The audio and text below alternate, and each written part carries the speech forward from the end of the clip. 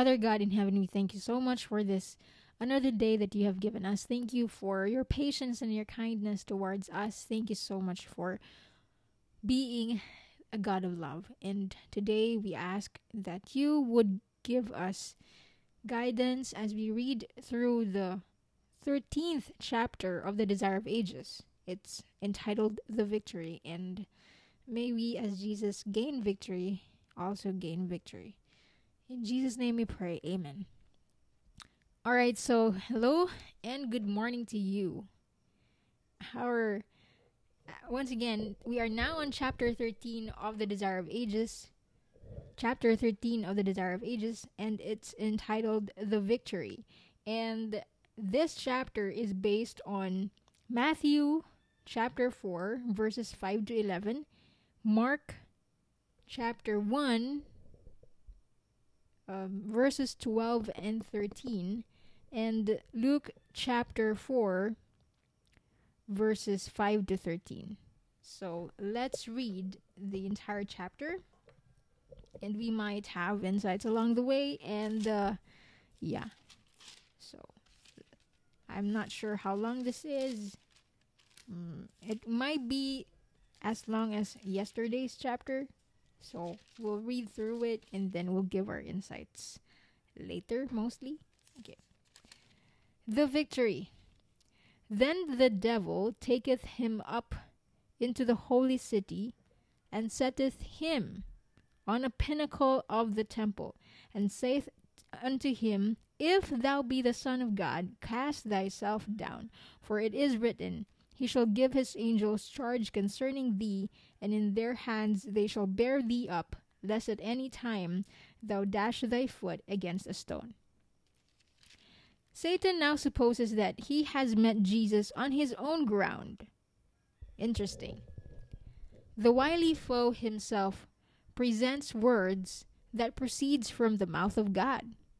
He still appears as an angel of light, and he makes it evident that he is acquainted with the scriptures and understands the import of what is written.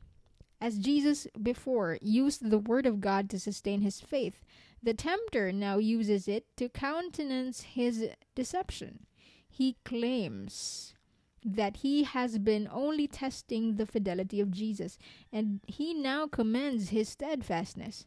As the Savior has manifested trust in God, Satan urges him to give still another evidence of his faith. But again, the temptation is prefaced with the insinuation of distrust. If thou be the Son of God. So Christ was tempted to answer the if. Wow. But he refrained from the slightest acceptance of the doubt.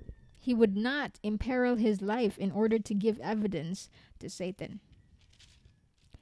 The tempter thought to take advantage of Christ's humanity and urge him to presumption.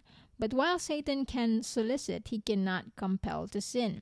He said to Jesus, Cast thyself down, knowing that he could not cast him down, for God would interpose to deliver him. Now, this is a very interesting point. While Satan can solicit, can suggest, he cannot compel people to sin. So he can't he can't push people in the sense that, really, really put them into destruction, because God would intervene.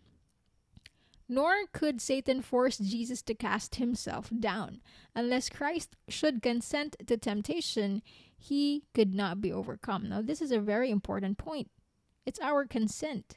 Eventually, we do have a choice. Even if there is a tempter, we do have a choice. Unless Christ should consent to temptation, he could not be overcome. Not all the power of earth or hell could force him in the slightest degree to depart from the will of his Father. The tempter can never compel us to do evil. Now, this is a very important point. He cannot control minds unless they are yielded to his control. The will must consent. Faith must let go its hold upon Christ before Satan can exercise his power upon us. But every sinful desire we cherish affords him a foothold. It's like a foot in the door. Every point in which we fail of meeting the divine standard is an open door by which he can enter to tempt, and destroy us. And every failure or defeat on our part gives occasion for him to reproach Christ. Whoa. When Satan quoted the promise, "He shall give his angels charge over thee," he omitted the words, "to keep thee in all thy ways," that is, in all the ways of God's choosing. Jesus refused to go outside the path of obedience. Now, before that, it's interesting that Satan always just picks words. He doesn't. Only picks words to suit his purposes. So, Jesus refused to go outside that path of obedience. While manifesting perfect trust in his Father, he would not place himself, unbidden, in a position that would necessitate the interposition of his Father to save him from death. He would not force providence to come to his rescue, and thus fail of giving man an example of trust and submission. Jesus declared to Satan, "It is written again, thou shalt not tempt the Lord thy God." These words were spoken by Moses to the children of Israel when they thirsted in the desert and demanded that Moses should give them water, exclaiming, "Is the Lord among us or not?" Exodus 17, verse 7. God had wrought marvelously for them, yet in trouble they doubted him and demanded evidence that he was with them. In their unbelief, they sought to put him to the test. And Satan was urging Christ to do the same thing. God had already testified that Jesus was his son, and now to ask for proof that he was the Son of God would be putting God's word to the test, tempting him. And the same would be true of asking for that which God had not promised. It would manifest distrust and be really proving or tempting him. We should not present our petitions to God to prove whether he will fulfill his word, but because he will fulfill it. Not to prove that he loves us, but because he loves us. Wow, that's so powerful.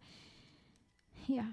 Without faith it is impossible to please him, for he that cometh to God must believe that he is, and that he is a rewarder of them that diligently seek him.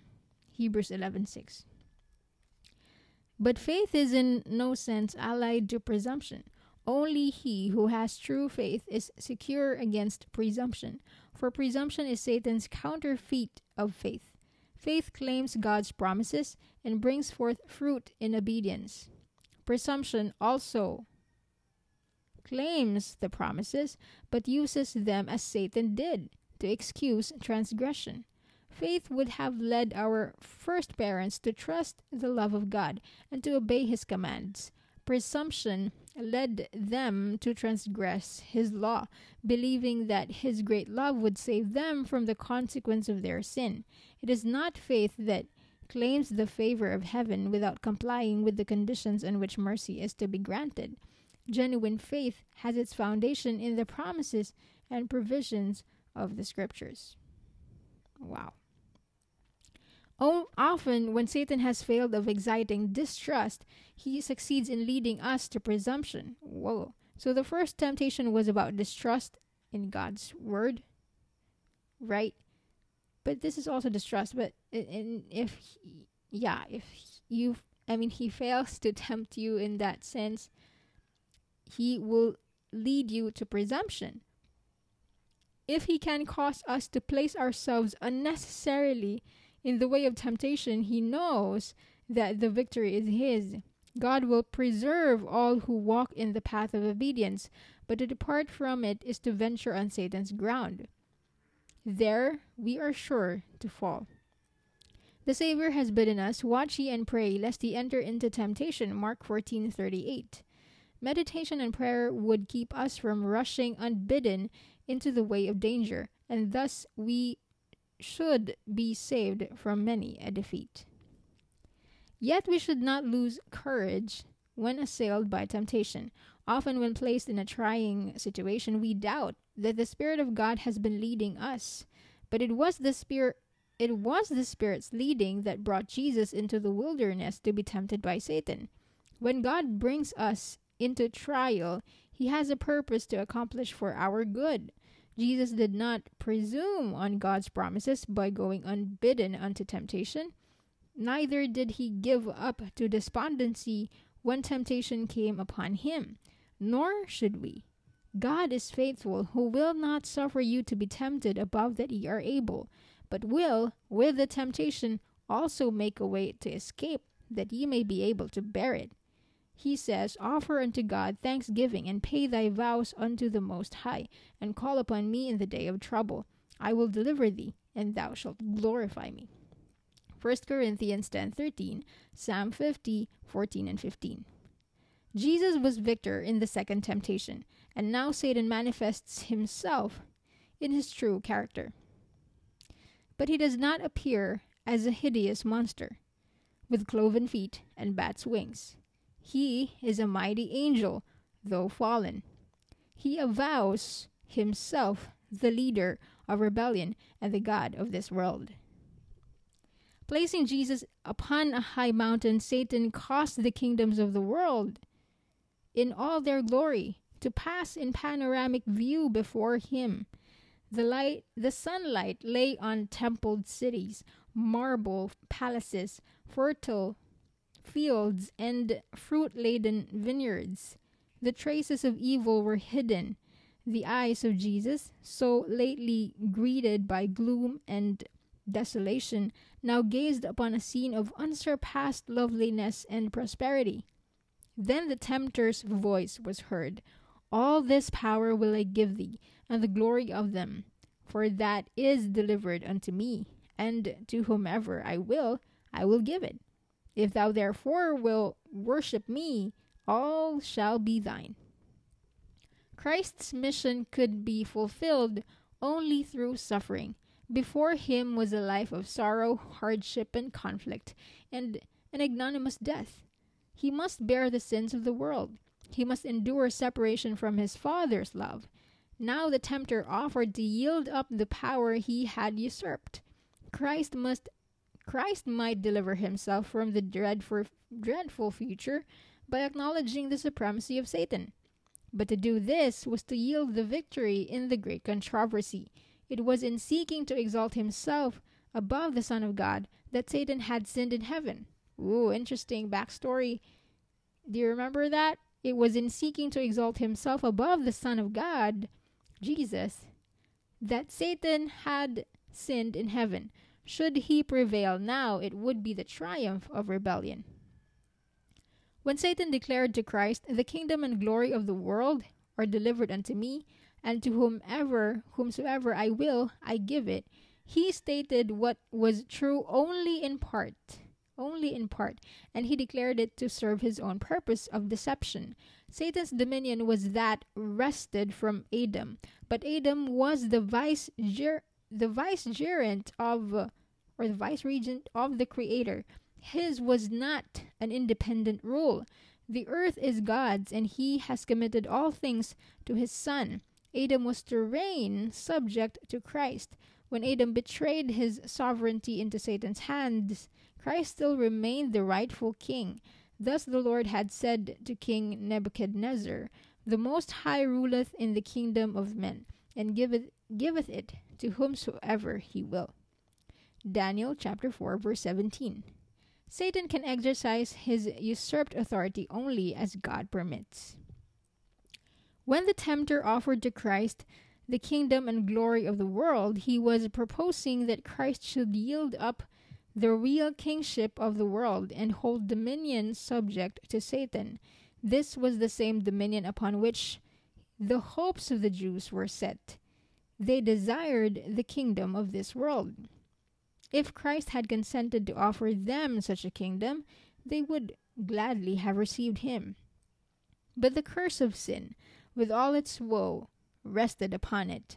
Christ declared to the tempter, "Get thee behind me, Satan, for it is written, Thou shalt worship the Lord thy God, and him only shalt thou serve."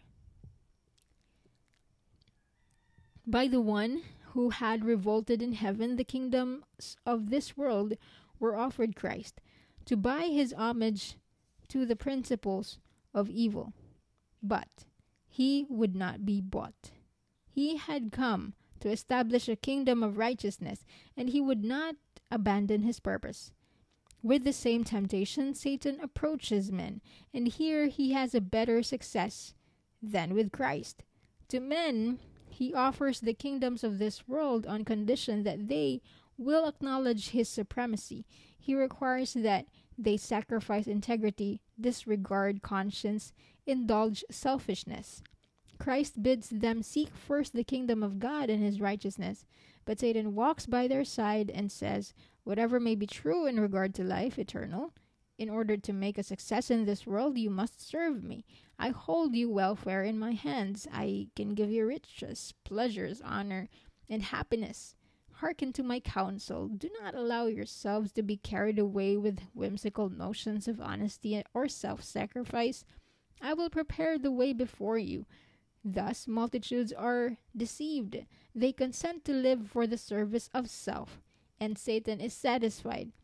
While he allures them with the hope of worldly dominion, he gains dominion over the soul. But he offers that which is not his to bestow, and which is soon to be wrested from him. In return, he beguiles them of their title to the inheritance of the sons of God. Satan had questioned whether Jesus was the Son of God. In his summary dismissal, he had proof that he could not gainsay. Divinity flashed through suffering humanity. Satan had no power to resist the command. Writhing with humiliation and rage, he was forced to withdraw from the presence of the world's Redeemer. Christ's victory was as complete as had been the failure of Adam. So we may resist temptation and force Satan to depart from us. Jesus gained the victory through submission and faith in God, and by the apostle he says to us, submit yourselves therefore to God, resist the devil, and he will flee from you. Draw nigh to God, and he will draw nigh to you. James chapter 4, verses 7 and 8. We cannot save ourselves from the tempter's power. He has conquered humanity, and when we try to stand in our own strength, we shall become a prey to his devices. But the name of the Lord is a strong tower. The righteous runneth into it and is safe. Proverbs 18, verse 10. Satan trembles and flees before the weakest soul who finds refuge in that mighty name. After the foe had departed, Jesus fell exhausted to the earth, with the pallor of death upon his face. The angels of heaven had watched the conflict, beholding their loved commander as he passed through inexpressible suffering to make a way of escape for us. He had endured the test, greater than we shall ever be called to endure. The angels now ministered to the Son of God as he lay like one dying. He was strengthened with food, comforted with the message of his Father's love, and the assurance that all heaven triumphed in his victory. Warming to life again, his great heart goes out in sympathy for man, and he goes forth to complete the work he has begun, to rest not until the foe is vanquished and our fallen race redeemed. Wow. Never can the cost of our redemption be realized until the redeemed shall stand with the Redeemer before the throne of God. Then, as the glories of the eternal home burst upon our enraptured senses, we shall remember that Jesus left all of this for us, and that he not only became an exile from the heavenly courts, but for us took the risk of failure and eternal loss. Then we shall cast our crowns at his feet and raise this song, worthy is the Lamb that was slain to receive power and riches and wisdom and strength and honor and glory and blessing. Revelation 5:12. And that was the end of the chapter. The victory. Wow. So what have we gotten from there? what I liked about this chapter is that every single time. One of the greatest points here is that when we say it is written, Satan can argue back with another "it is written," right? And that happens with us in our temptations. I mean, when we are faced with temptations, we can think of a Bible verse that we can use to to have I mean to draw strength from and overcome a certain temptation, but then something goes right into our heads and says another thing, the opposite of that, and that likely is Satan's insinuation. So we might encounter verses that justify our choice, and then what happens is that, well, if we don't stick to the true context of verses, in just surrender to their power and surrender to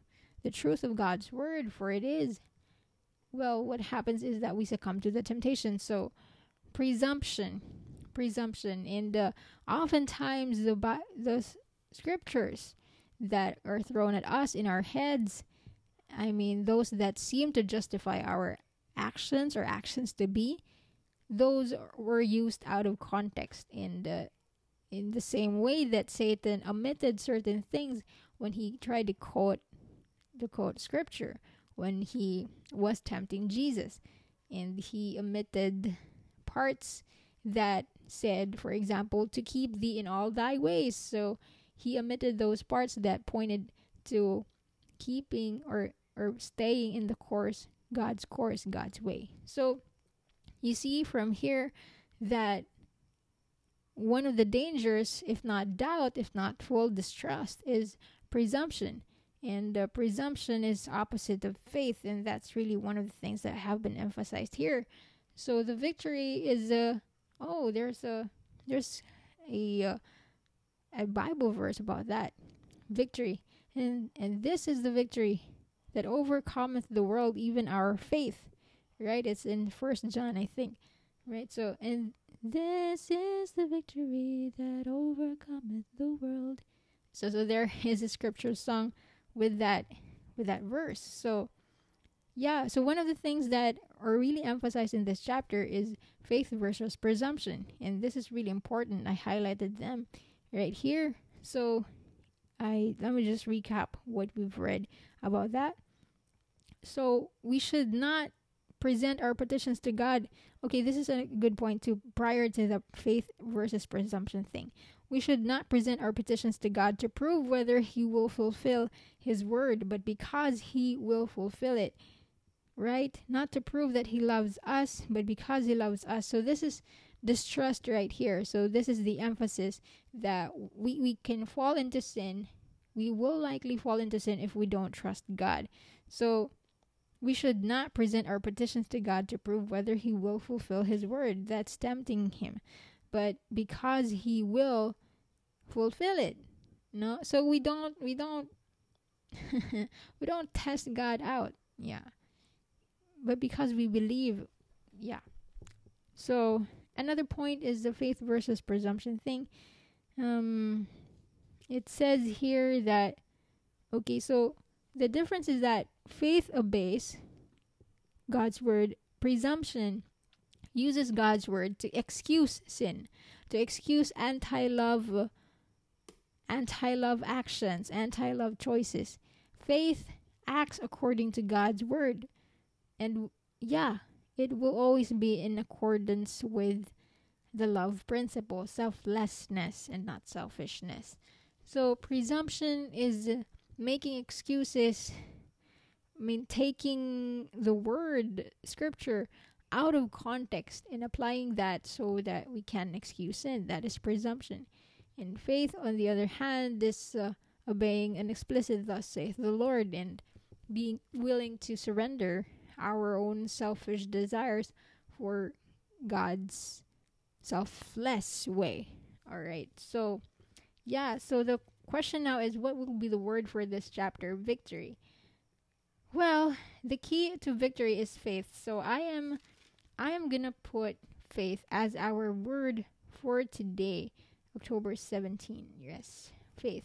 And this is the victory that overcometh the world, even our faith. Right? So I love that. And we're going to end early.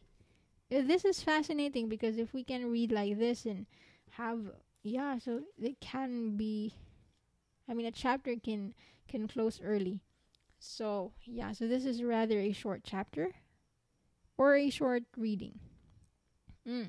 But again, I hope that you've gotten something from this, and we will now close. Again, let us recap a few of our favorites here. We may also resist temptation and force Satan to depart from us. As Jesus said, Jesus gained the victory through submission and faith in God. So there it is again. The key is faith. And yeah, he says to us, submit yourselves therefore to God, resist the devil, and he will flee from you. Draw nigh to God, and he will draw nigh to you.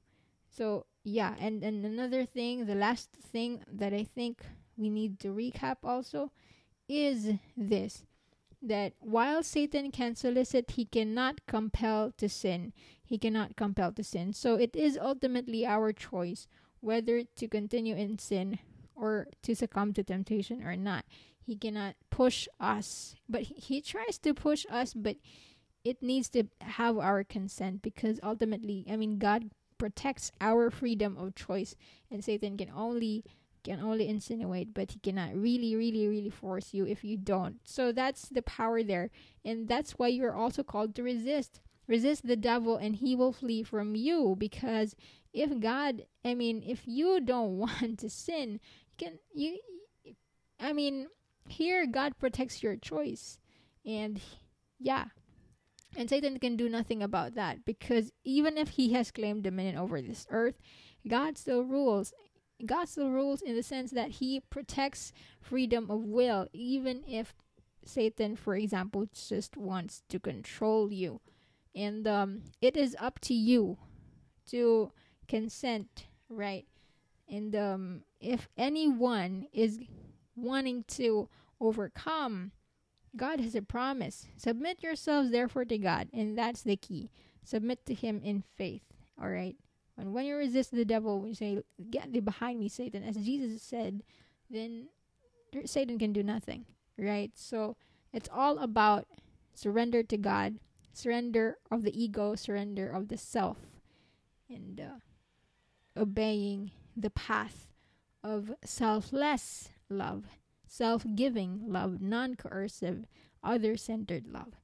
All right, so we will close this now, and let's pray. Father God in heaven, we thank you so much for this beautiful chapter of the Desire of Ages, the victory. Thank you for giving us insights into what it means to have and gain victory over sin, and to have the choice to actually resist the devil, and to have the choice to cling to your word as it's explicitly said, and in context, not out of context. We thank you that everything in your law is all about love, selfless love, self-giving love, non-coercive love, other-centered love. And dear God, may we embrace that in every step of the way of our lives, and may we find solace in the fact that as Jesus has overcome the world, we can also overcome the world, and that faith is the victory that overcometh the world. So may you increase our faith, because faith is the substance of things hoped for and the evidence of things not seen. And we will have an increased faith when we know you. And so may we know you even more. We have already seen glimpses of who you are. God is love. His nature, his law is love. It ever has been and it ever will be. And Jesus is the same yesterday, today, and forever. So that means that Jesus is constantly a God of love, a person, divine and human, our Savior, our bridge, our cross. The cross that bridged the great divide and the bridge that crossed the great divide. We can look up to Jesus as our brother, real brother, because he's human too. And yeah, so we can look up to him and take from him, learn from him, from his example, and claim also the victory that he has gained for all of us. Thank you so much for everything, and in Jesus' name we pray. Amen and amen.